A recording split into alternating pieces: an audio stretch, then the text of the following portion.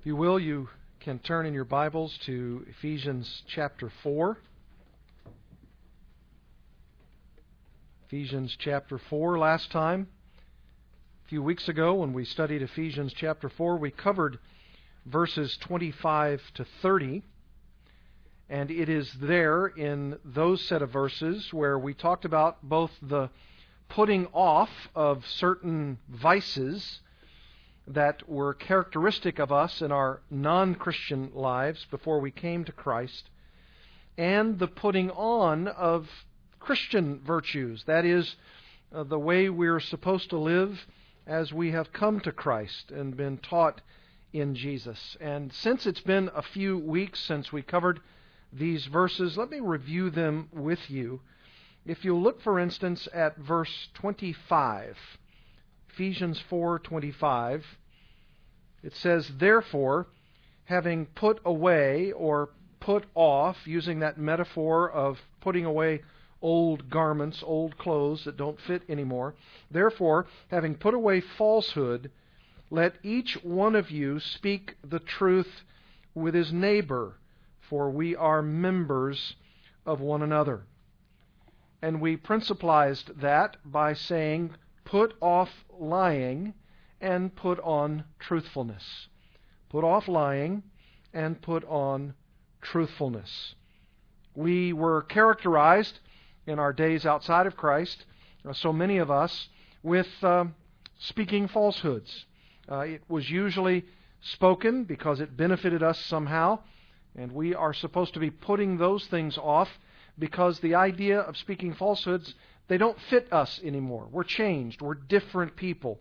Rather, we are speaking the truth with each other, with our neighbors, because we are members of one another. Since we are so inextricably linked with one another, we would, in a sense, if we were lying, speaking falsehoods, we'd be lying to ourselves, because we are members of one another. And we shouldn't do that. We should rather speak the truth in love. That was the first of 4 of those putting off phrases that occupied our minds last time. The second is this: put off sinful anger and put on righteous anger. Look at verses 26 and 27. In verse 26 it says, "Be angry and do not sin." Be angry and do not sin. "Do not let the sun go down on your anger, and give no opportunity to the devil." Paul commands us to actually be angry, which sounds like it is a strange command indeed for us to be angry. Well, in what sense are we to be angry? Well, we are to be righteously indignant about the things that God is righteously indignant about. We are to curb that anger, however, and not let any sense of righteous anger turn itself into vigilantism or anything of that kind. It would be so easy for us to see all the evils of our world and to react against them, not with righteous anger, but with very sinful anger at what the world is doing to malign our Savior and speak out against Christians. But we cannot do that. We are to be righteously indignant about the things that aren't right in this world, but we are to curb that anger so that it doesn't move itself into unrighteous anger. So therefore, we're to put off sinful anger, and we're to be righteous in our anger. Thirdly, Paul says, put off stealing and put on honest work. Put off stealing and put on honest work. Verse 28, "Let the thief no longer steal, but rather let him labor, doing honest work with his own hands, so that he may have something to share with anyone in need." Frankly, there is always going to be someone in need. Even the Lord Jesus himself said, "The poor you always have with you." There's always going to be the opportunity to meet needs of people around you. And so Paul says, rather than steal from one another, rather than thievery, put that off. It doesn't fit you anymore. It doesn't characterize you. So whenever you find that urge, that temptation to steal from one another, You should put that off, put that completely away from you, and what you should do in its stead is to be honest in your day's work so that you can receive the funds that you need, so that you can turn right around and, after meeting, of course, your own needs, meet the needs of those around you. Put off stealing and put on honest work. That's the third principle that we discussed last time. And the fourth is this: put off corrupt talk and put on edifying speech. Put off corrupt talk and put on edifying speech. That's located for us in verses 29 and 30. Let no corrupting talk, Paul says, come out of your mouths, but only such as good for building up. That's our word, edification. Paul's using that metaphor. We even refer to buildings as edifices. They are those things which go up. They're buildings which are constructed upward. And likewise, he says, what you ought to do when you talk to one another is you ought to edify, you ought to build up. We're a spiritual house, Peter says, and each of those stones in the building of that house are a little stone cuts of Jesus himself, so that we ourselves, as those stones, are being built up to a spiritual house, he says, to the praise of our Savior Christ. And he uses that same analogy like Peter does in 1 Peter 2. Paul says here, don't be corrupting in your talk. Don't allow that to come out of your mouth, but only such as is good for building up, for edification, as fits the occasion, that it may give grace to those who hear. Instead of the opposite of grace, you should extend grace to others in your speech so that it fits the occasion. It would build them up. It would give them grace. It would give the hearers encouragement. Its opposite, corrupting talk. Corrupting talk. A filthy mouth. Speaking so as to tear down. And when you do that, Paul in effect says in verse 30, grieving the Holy Spirit of God, by whom you were sealed for the day of redemption. The Holy Spirit has sealed you, has made a promise to you. He's the down payment of God for the sake of our eternal life, our eternal dwelling. And because He has sealed us in that redemption, we're new people. We don't respond like we used to respond. I know that in my former life outside of Christ, especially through my high school years and in the first part of my freshman year in college, I was someone who had an acerbic tongue. Someone who could cut somebody down in a moment's notice. Because it was good to fight verbal war of wits with people who I thought were terribly unarmed. But it was sinful. It was wicked. It was something that did, in fact, tear people down. It didn't build them up. It didn't encourage them. And that kind of quick-wittedness was actually using the mind that God has given a person and using it for evil purposes. And that doesn't glorify God. So what we should do is put off that kind of corrupt talk, and we should put on edifying speech, the kind that builds up and doesn't tear down. So we looked at those four principles in great earnest when we preached on this subject last time. And I see four more tonight. Tonight I see four more commands of Paul to put off and to put on, as contained in verse 31 of chapter 4, going all the way through verse 2 of chapter 5. Really only 4 verses with these 4 principles, but they are power-packed. Let's read them together. You follow along in Ephesians 4:31 to chapter 5, verse 2. I'll read it. It says, let all bitterness and wrath and anger and clamor and slander be put away from you, along with all malice. Be kind to one another, tender-hearted, forgiving one another, as God in Christ forgave you. Therefore be imitators of God, as beloved children, and walk in love, as Christ loved us and gave Himself up for us, a fragrant offering and sacrifice to God. The first of those four principles that I want us to study tonight is this: put off old ways and words and put on their opposites. Put off old ways and words and put on their opposites. Look back again at verse 31. Paul says there, let all bitterness and wrath and anger and clamor and slander be put away from you, along with all malice.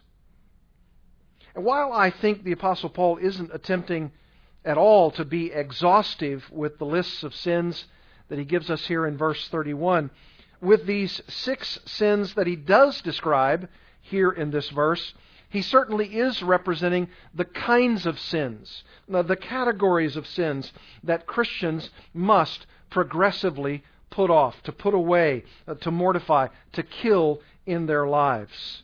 And by the way, with the verb that Paul uses here, put away, do you see it there in verse 31? Let all bitterness and wrath and anger and clamor and slander be put away from you. That's the same family of words in the Greek text that we've been seeing. Look at verse 22, the first part of it. To put off your old man.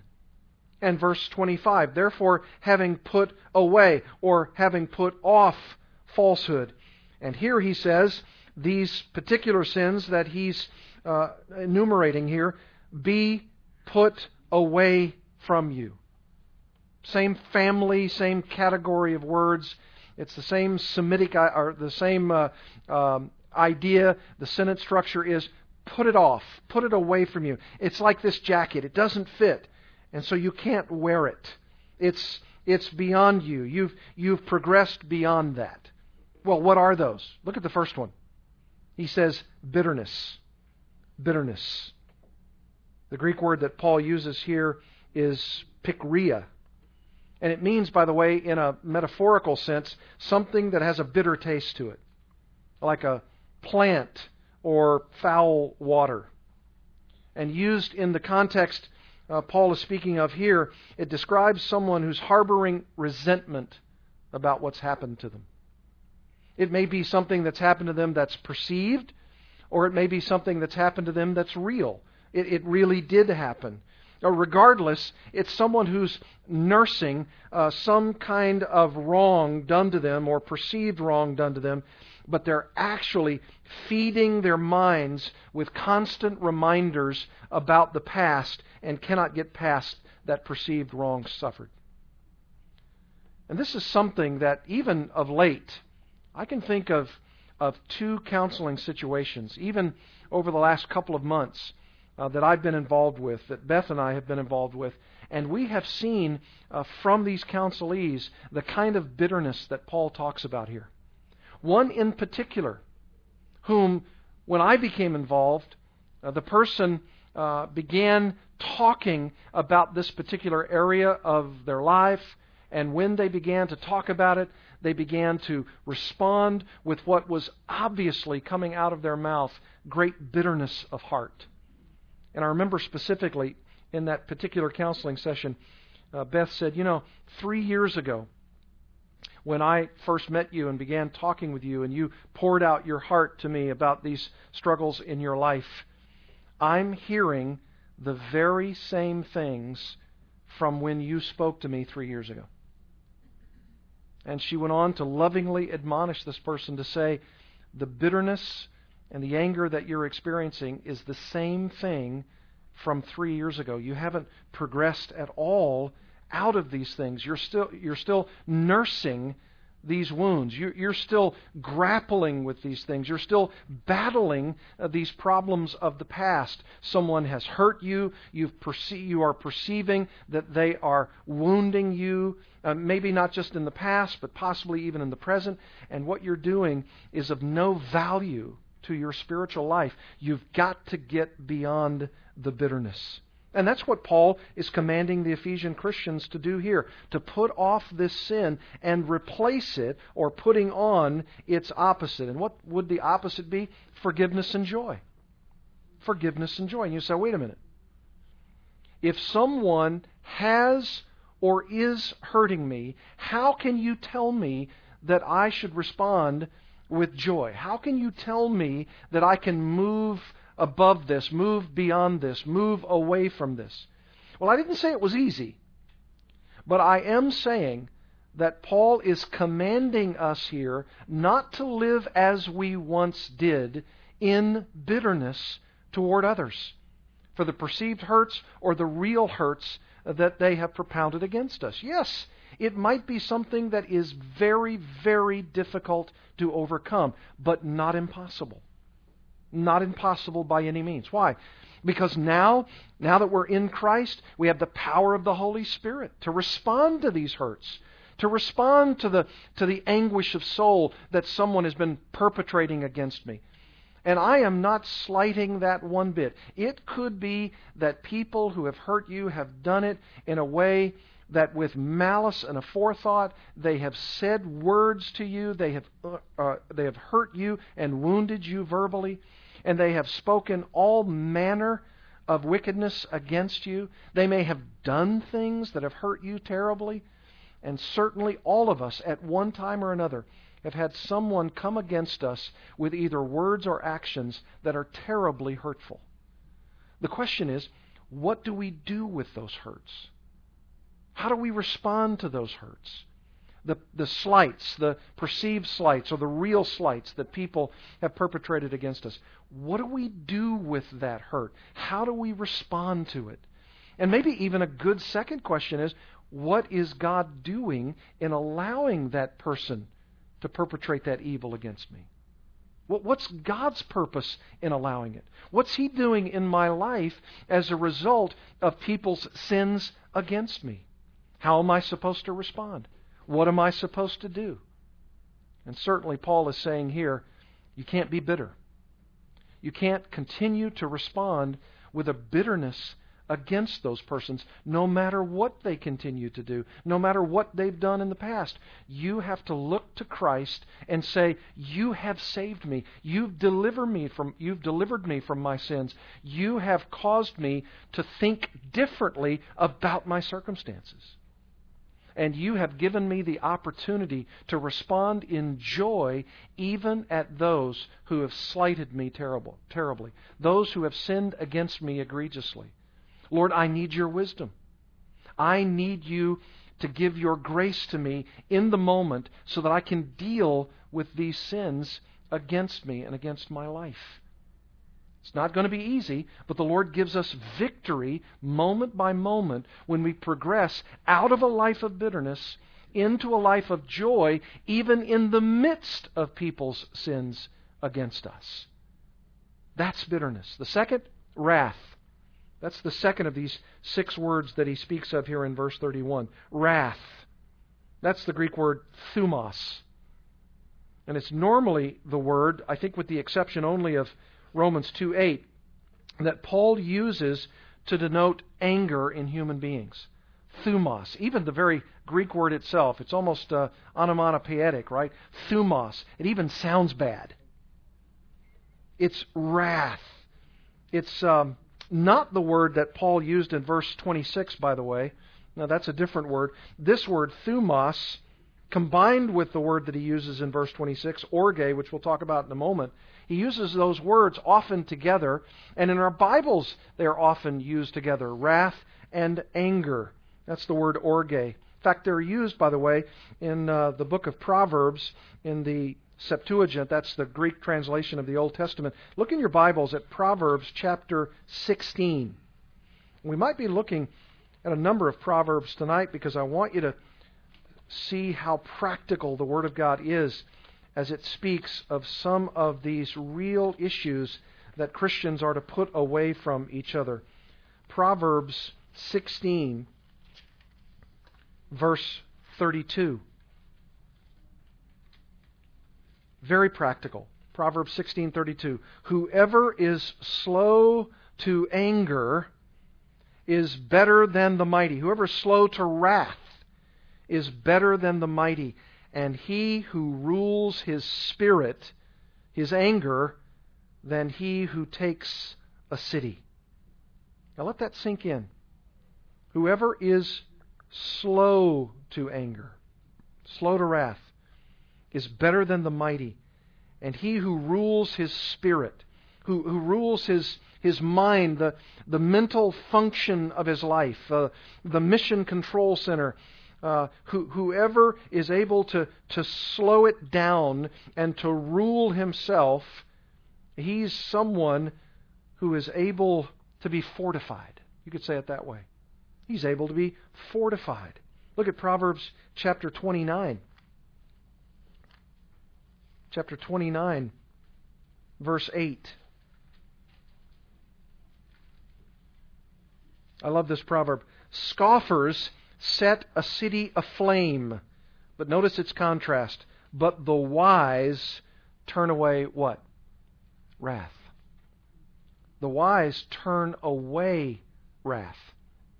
Just like bitterness, you want to turn away bitterness. You want to run from it. You don't want to become a bitter, angry, wrathful person. You want to say no to that. In the wise turning away wrath, there's wisdom there. That's why he's said to be a wise man. He turns away from that. He doesn't give full vent to his anger. His spirit is controlled. In fact, that's our third word there, anger, in Ephesians 4:31. I just mentioned a second ago, this word anger is the word orge, and it's closely related to that word wrath.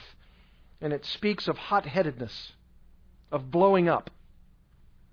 That's characteristic of so many non-Christians. They feel their rights have been violated. They feel like they need to get their comeuppance. They have oftentimes vengeance in their heart. They want to get at the people who have injured them. They become totally engrossed in bitterness.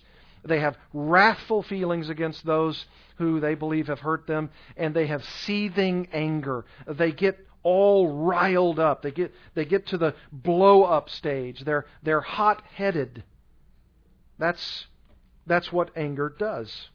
That's what anger is. Look in your Bibles at Matthew chapter 5. Jesus, in the Sermon on the Mount, talks about this anger and what we're to do about it. Principles to deal with anger. Notice what he says in chapter 5 in his Sermon on the Mount, beginning, for instance, in verse 21. You have heard that it was said to those of old, you shall not murder, and whoever murders will be liable to judgment. In other words, you take action, severe action, against another person, and you slay them. But notice what he says in verse 22. But I say to you that everyone who is angry with his brother will be liable to judgment. Whoever insults his brother will be liable to the council, the authorities, and whoever says you fool will be liable to the hell of fire. Those are strong words from the lips of Jesus.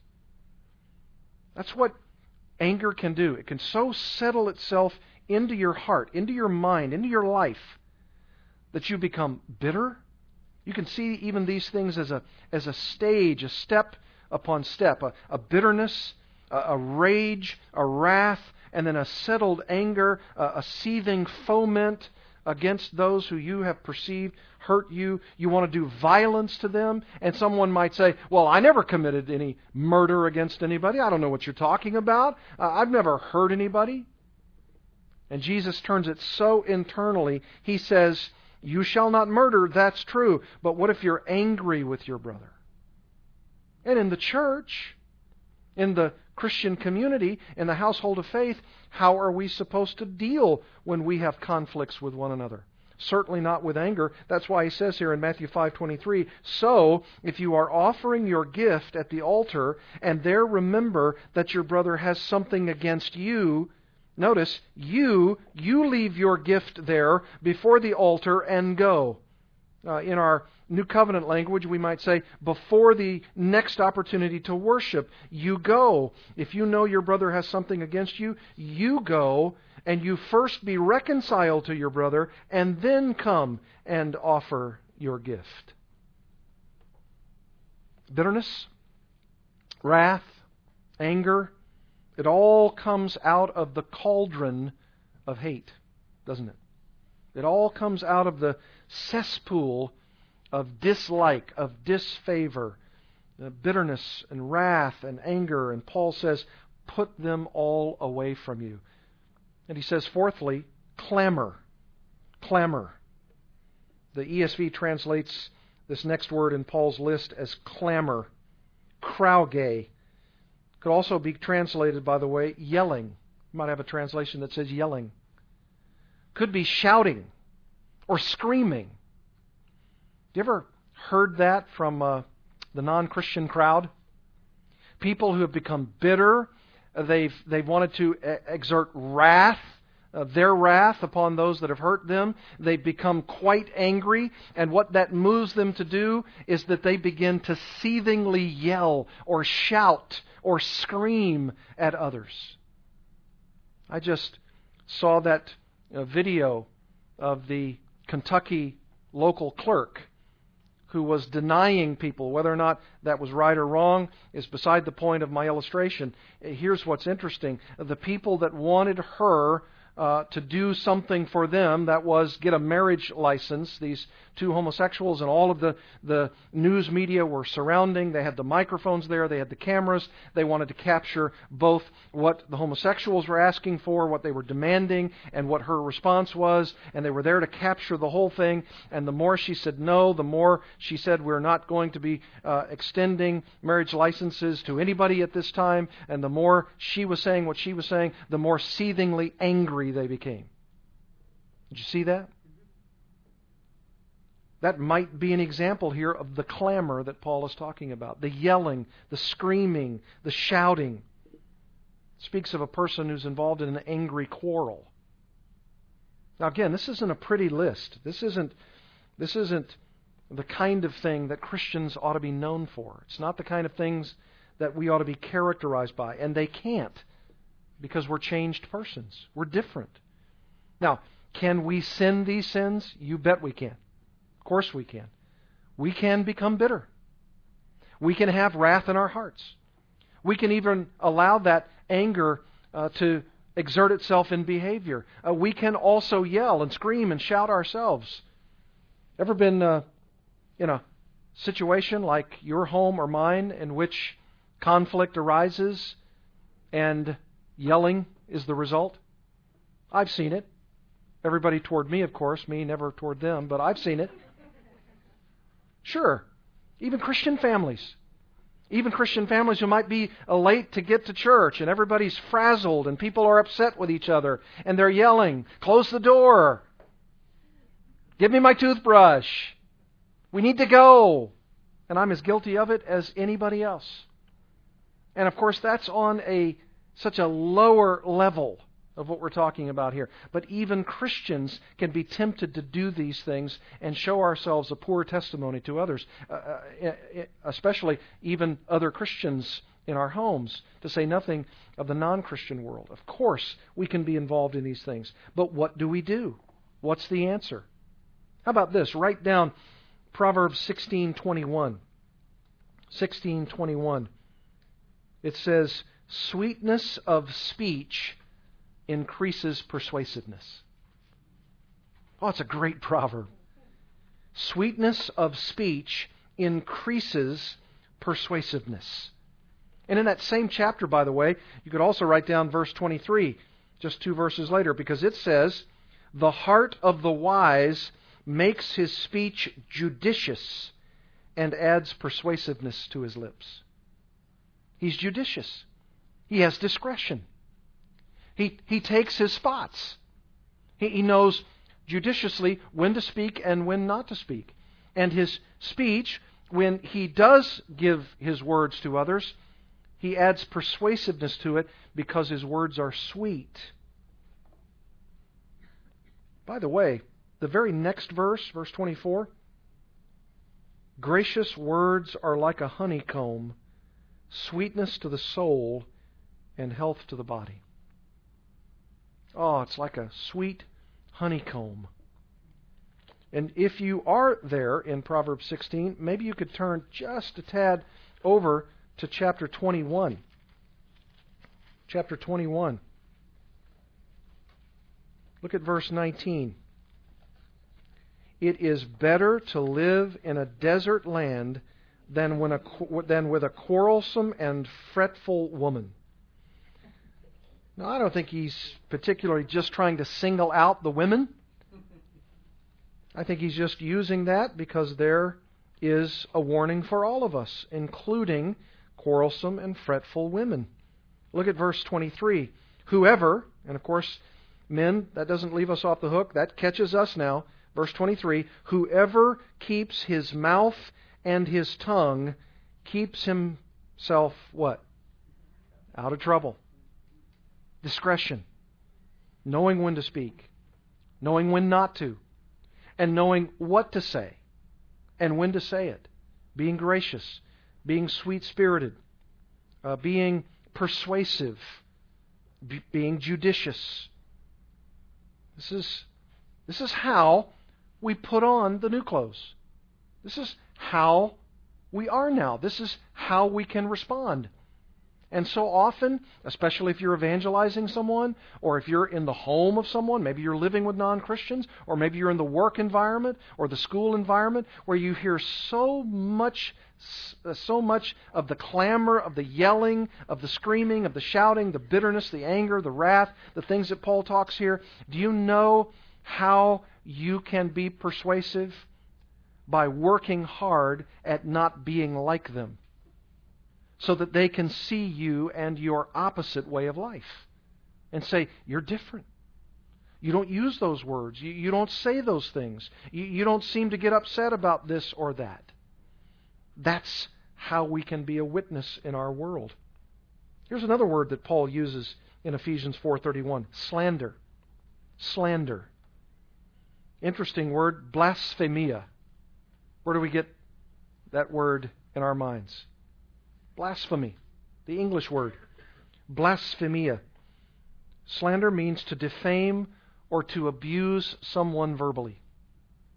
To defame someone, to abuse them verbally. Proverbs 20:19. Whoever goes about slandering reveals secrets, including this gossip that he's referring to. Therefore, do not associate with a simple babbler. One who is simple in his lips. One who is simple is someone who doesn't know the Lord. Someone who's trying to spread gossip. And usually that gossip is of the slanderous nature. Look at Matthew chapter 15. And I'm just giving you some additional passages so that you can look at these passages at your leisure and you can meditate on them regarding ways and words that we need to be very, very careful of. Matthew chapter 15, verse 19. For out of the heart, Jesus says, come evil thoughts, murder, adultery, sexual immorality, theft, false witness, slander. That's our word. These are what defile a person. It's not what goes into the man, it's what's already there. Mark chapter 7. And it uses that same word, slander. And you know that's really the trade of false teachers. 1 Timothy chapter 6 uses that very same word for slander. This is what it says. 1 Timothy 6:4, talking about false teachers who ply their trade with diabolical doctrine. He is puffed up with conceit and understands nothing. He has an unhealthy craving for controversy and for quarrels about words, which produce envy, dissension, slander, evil suspicions, and constant friction among people who are depraved in mind and deprived of the truth. Very serious sin, the sin of slander. Defaming someone, attacking them, abusing them verbally. Recently had another counseling situation in which one of the spouses contended that they are under constant barrage from the other person, the spouse, whom they say they care about, want to be with. But they say it's so very difficult because of the constant barrage of verbal attacks by that person. And of course, when I hear that, you always want to hear the other side. You don't want to be guilty of Proverbs 18:13 and 17, which says, of course, that it's folly and shame to only hear one side, or one man's case seems just until another comes and examines him. But if you were to talk to both of them or individually, and you hear both sides, and you know that someone is penchant on verbally attacking their spouse, here's one thing you could certainly say. These are the kinds of sins that Paul says here in a commanding way are to be put off. They're to be put off. They are to be killed, mortified. And you ought to say to yourself, am I guilty of slandering other people? Have I committed those kinds of sins of late? They shouldn't characterize me. I'm a Christian. I'm a person who loves Christ. I don't want to be characterized as a person who verbally attacks anyone, let alone your spouse, other members of your family, members of the body of Christ here. I don't want to be involved in slander at all. And that's what Paul is talking about here. And then he says, kind of wrapping up the summary of this verse 31, along with all malice. Do you see that there? Along with all malice. Passe kakia, all malice. It means to be malicious, mean-spirited, vicious toward those around you. That doesn't sound like a Christian, does it? Vicious, malicious, mean-spirited. Paul says you got to put that off too. Doesn't fit you anymore. Shouldn't characterize you. That's not who you are in Christ. You ought to put that off, and you ought to put in its place all of the opposites of these things. No bitterness, no wrath, no anger, no clamor, no slander, no malice. In fact, here's what you ought to do. Look at verse 32. Put off selfishness and put on kindness. Here's the answer to those 6 hideous sins. Be kind to one another, tender-hearted, forgiving one another, as God in Christ forgave you. That's the right kind of medicine. That's who we really are. Notice he says, be kind to one another. Be kind to one another. Present imperative. Constantly, continually be commanded to obey what this says. And what does it say? Be kind. Be kind to one another. Did you realize that one of God's very attributes is kindness? You want to be kind because you want to be like your Heavenly Father. He's kind. Psalm 34:8 says, "O taste and see that the Lord is good." That word good, it's the very word Paul uses here. Kind. The Lord is kind. Psalm 145:9, "The Lord is kind to all, and His mercy is over all that He has made." Didn't Paul say in Romans 2:4 that it's actually God's kindness that leads us to repentance? It's God's kindness. You should even say that in a bit of a hushed tone with sincerity and tenderness in your voice. Kindness. Kindness. Instead of a bitter, wrathful, angry, clamorous, slandering tongue, we're rather to put on a kind disposition because we want to be like God. He's kind to all. He's merciful. And so for all of us as brothers and sisters in Christ, this is the body of Christ. This is what we're like. This is what we're supposed to do. Kindness toward one another. We're like God. We want to imitate Him. He says, next, tender-hearted. Tender-hearted. It means, by the way, to have healthy bowels. That's what it literally means, to have healthy bowels. And spiritually, it means to have a tender heart or tender affections for one another. Oh, this is so rich. Look at Philippians chapter 1. Philippians chapter 1, just really one page over in my Bible, Philippians chapter 1. Notice what Paul says to the Philippians. He says, verse 6, I am sure of this, that he who began a good work in you will bring it to completion at the day of Jesus Christ. It is right for me to feel this way about you all, because I hold you in my heart, for you all are partakers with me of grace, both in my imprisonment and in the defense and confirmation of the gospel. And then notice this, verse 8, for God is my witness, how I yearn for you all with the affection of Christ Jesus. That word affection is the same word that Paul uses here in chapter 4, verse 32. Affection. That means I have in my heart nothing but tender affection for all of you. That's what he's saying. I have tender affection for all of you. 1 Peter chapter 3, verse 8 says, finally, all of you have unity of mind, sympathy, brotherly love, a tender heart. Same word, a tender heart. Being tender toward people. You aren't rough. You aren't harsh with those around you. Characteristically now, we can all exhibit harshness at times. We can all be rough and gruff with people. Sure we can. But the characteristic nature of Christians is that we've put off the roughness. We're not characterized by that anymore. We're different people, and we're learning to be even more different each and every day. We are the kinds of people who progressively work toward being very tender to the to the ones we love.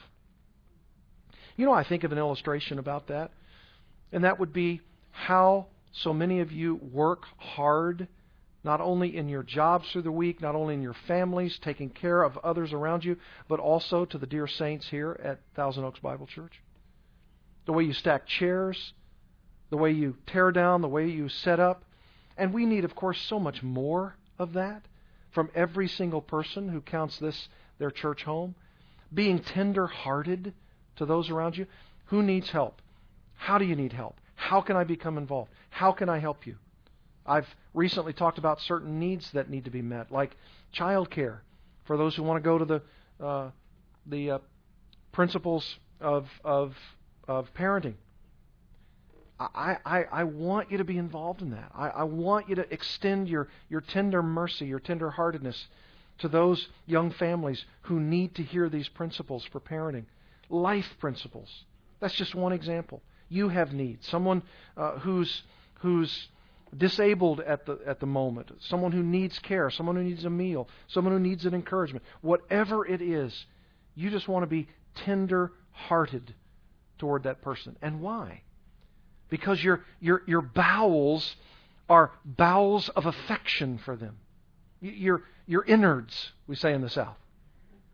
The very most intimate part of you, where you are saying, in the deepest recesses of my soul, I love you, I care about you, I want to be tender toward you. You need help.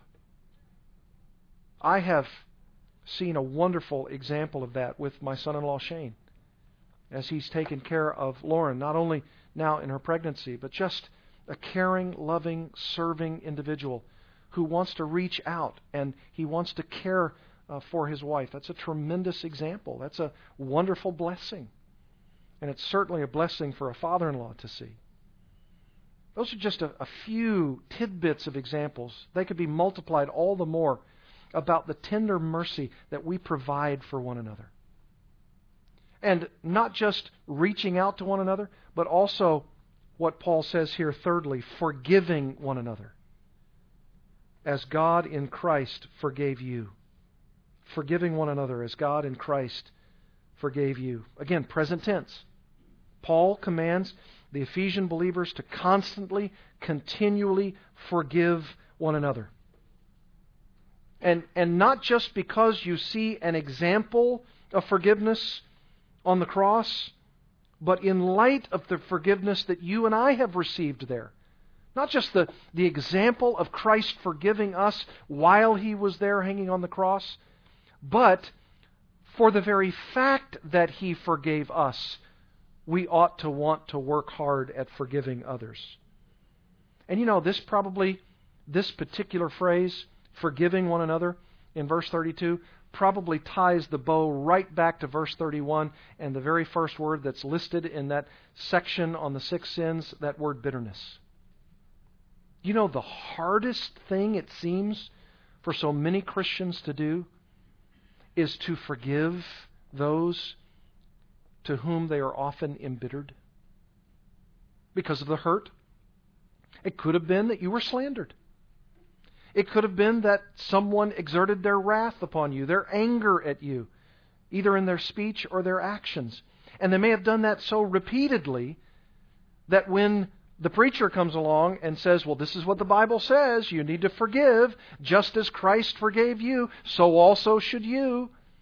And someone, and I can hear it now, so easily responds, but you don't know what they did to me. You don't know how much they hurt me. And of course, a potential glib response is to say, but how much punishment did Christ take on the cross? You say, that's not glib. But in their minds, it seems as though it is.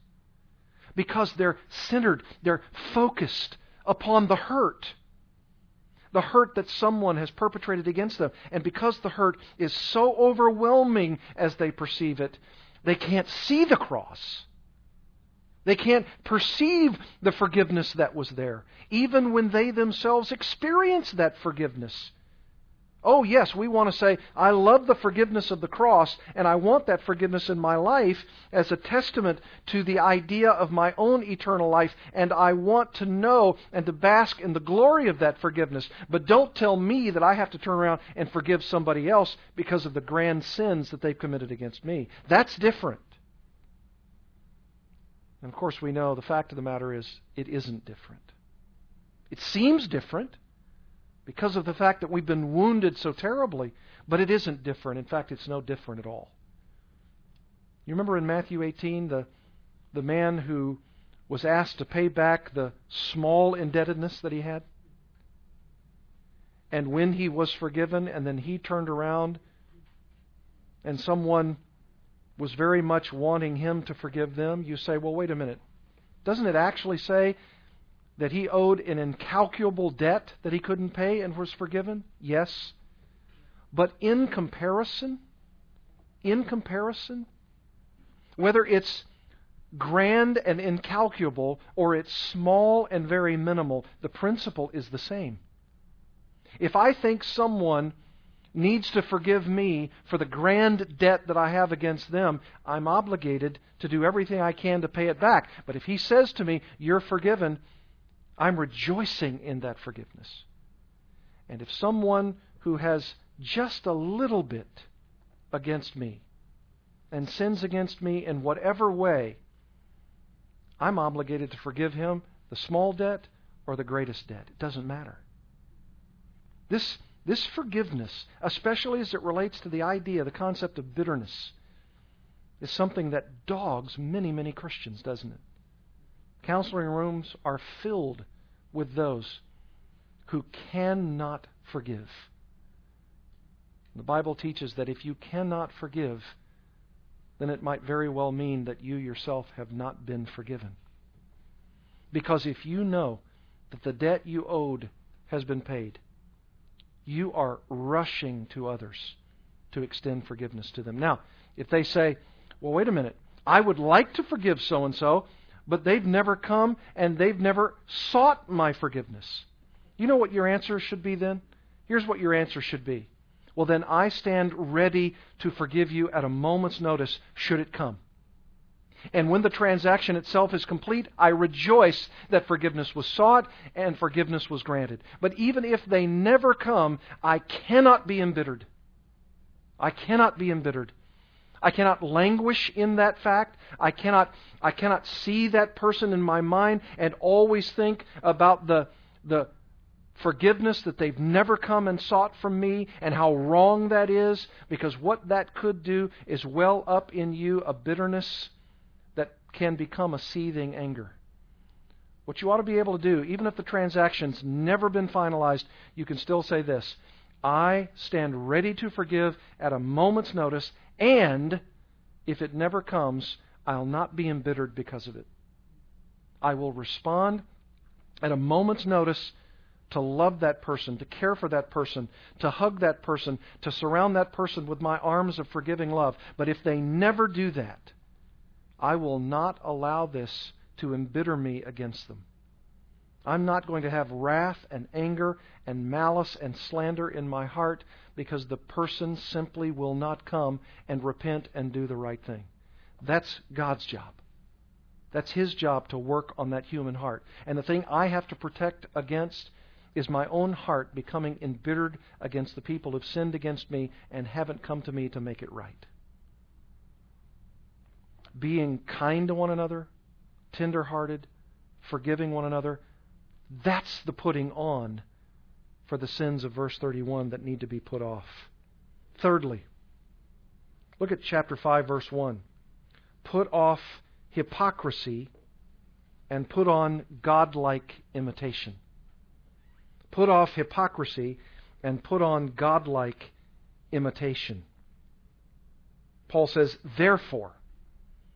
I think he's probably pulling the therefore back to not only chapter 4, verses 22 on. I think he's probably pulling it all the way back from chapter 4, verse 1. And he may even be, in this very practical section, pulling it all the way back from the very first verses of Ephesians 4. But certainly chapter 4, verse 1.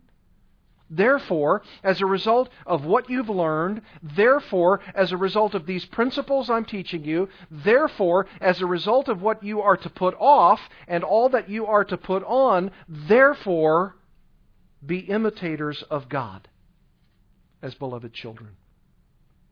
Imitate God. By the way, this is the only place in our entire Bible where that phrase, that concept is explicitly stated. Be an imitator of God. Now, other places Paul says, follow me as I follow Christ. That's a kind of imitation, and sure it is. But this particular phrase, be imitators of God, only occurs right here. And it occurs in a section that talks very, very specifically and very practically about these particular virtues that are virtues which are godlike. God is kind. God is tender-hearted. God forgives. And God isn't named among those sins of verse 31.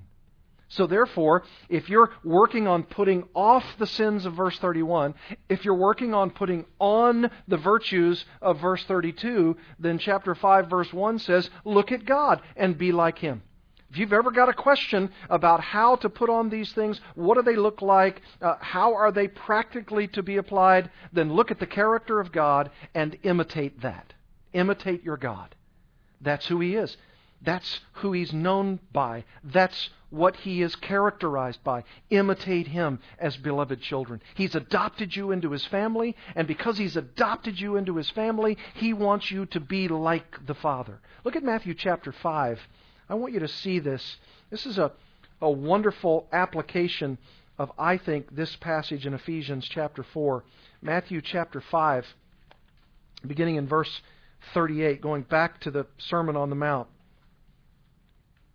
You have heard that it was said, an eye for an eye and a tooth for a tooth. But I say to you, Jesus says, do not resist the one who is evil, but if anyone slaps you on the right cheek, turn to him the other also. And if anyone would sue you and take your tunic, let him have your cloak as well. And if anyone forces you to go 1 mile, go with him 2 miles. Give to the one who begs from you, and do not refuse the one who would borrow from you. Now that's a tall order. Verse 43, you have heard that it was said, you shall love your neighbor and hate your enemy. But I say to you, love your enemies and pray for those who persecute you, so that you may be sons of your Father who is in heaven. You see, we're adopted by the Father, we're His sons, and now we ought to imitate Him. For He makes His sun rise on the evil and on the good, and sends rain on the just and the unjust. For if you love those who love you, what reward do you have? Do not even the tax collectors, the pagans, the Gentiles do the same? And if you greet only your brothers, what more are you doing than others? Do not even the Gentiles do the same? Verse 48, you therefore must be perfect, as your heavenly Father is perfect. Imitate God. Imitate what He's like. Imitate what He thinks. Imitate how He responds. You do likewise. Likewise, as beloved children, imitate your Father. And then fourthly and finally, put off hate and put on love. Put off hate and put on love. Look at verse 2 of chapter 5. And walk in love as Christ loved us and gave Himself up for us, a fragrant offering and sacrifice to God. What a place to end. Paul just sweeps through this passage and says, and by the way, walk in love. Peripateo. Walk step by step in your Christian life in the sphere of love. Love for God, His love for you, love for others, their love for you. Walk in love. And how am I to see what that love practically looks like? As Christ loved us and gave Himself up for us, a fragrant offering and sacrifice to God. You want to know what it looks like? Look at Christ's cross. Look at the love that was there. Who for the joy set before Him endured the cross, despising the shame. The cross of Christ is not just the example, but it's the very cross where that love was rooted and grounded in the heart of a Savior for those He came to save. You know, that very concept of how much He loved us is the spiritual barometer of how we're to love others in the body of Christ. The spiritual barometer of our love for others is directly measured by the love that Christ has for us, who gave Himself up for us. What a phrase. He gave Himself up for us. And it was acceptable to God because Paul says it was a fragrant offering and sacrifice to God. You know how in the Old Testament, using this sacrificial language, the idea that the burnt offering, the smoke that would rise from that burnt offering, would go up into the sky, and it would waft into the very nostrils of God as a fragrant aroma, acceptable to Him. Now, it wasn't the final sacrifice.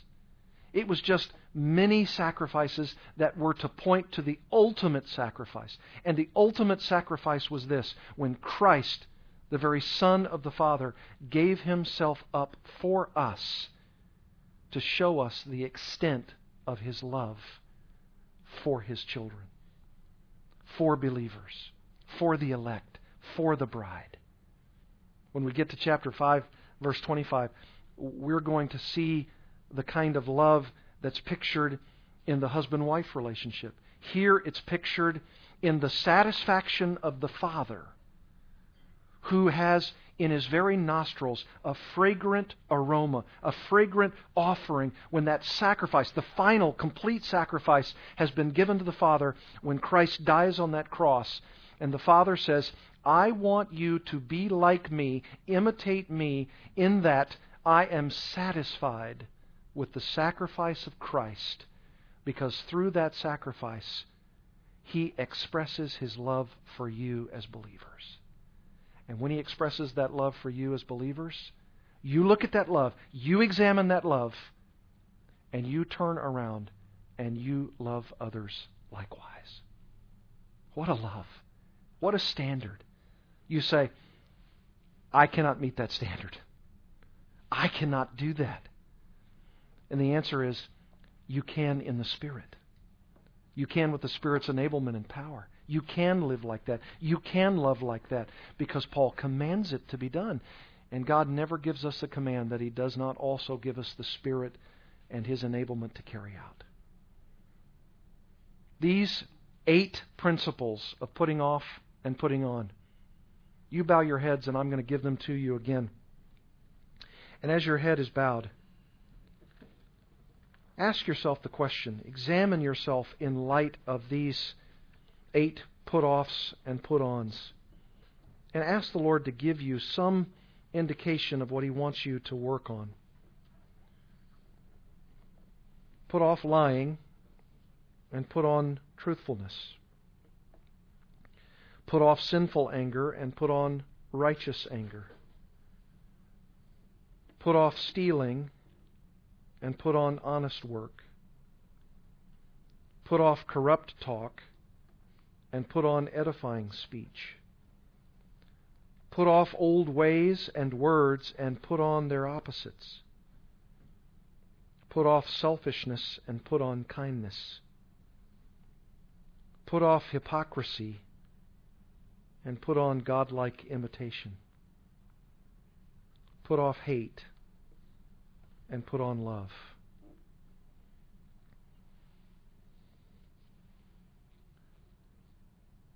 Father, thank You for meeting us here tonight and for causing the conviction of my soul coming up so far short in these areas, but wanting to strive to put on these things because they are commanded and right for us to do.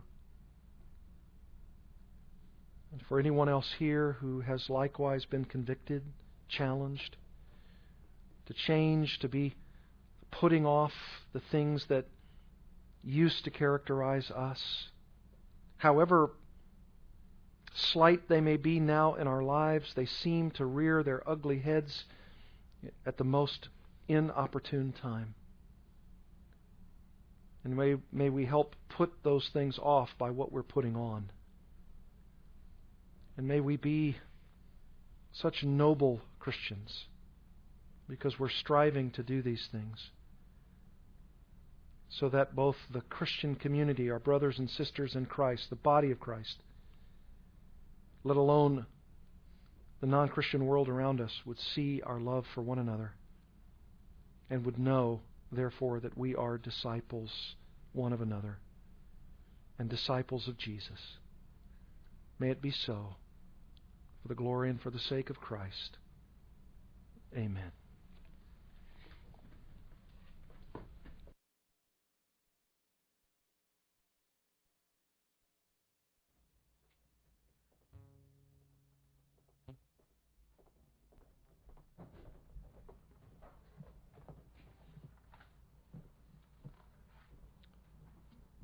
Number 16 in our hymnals, number 16, Beneath the Cross of Jesus. If you would stand as we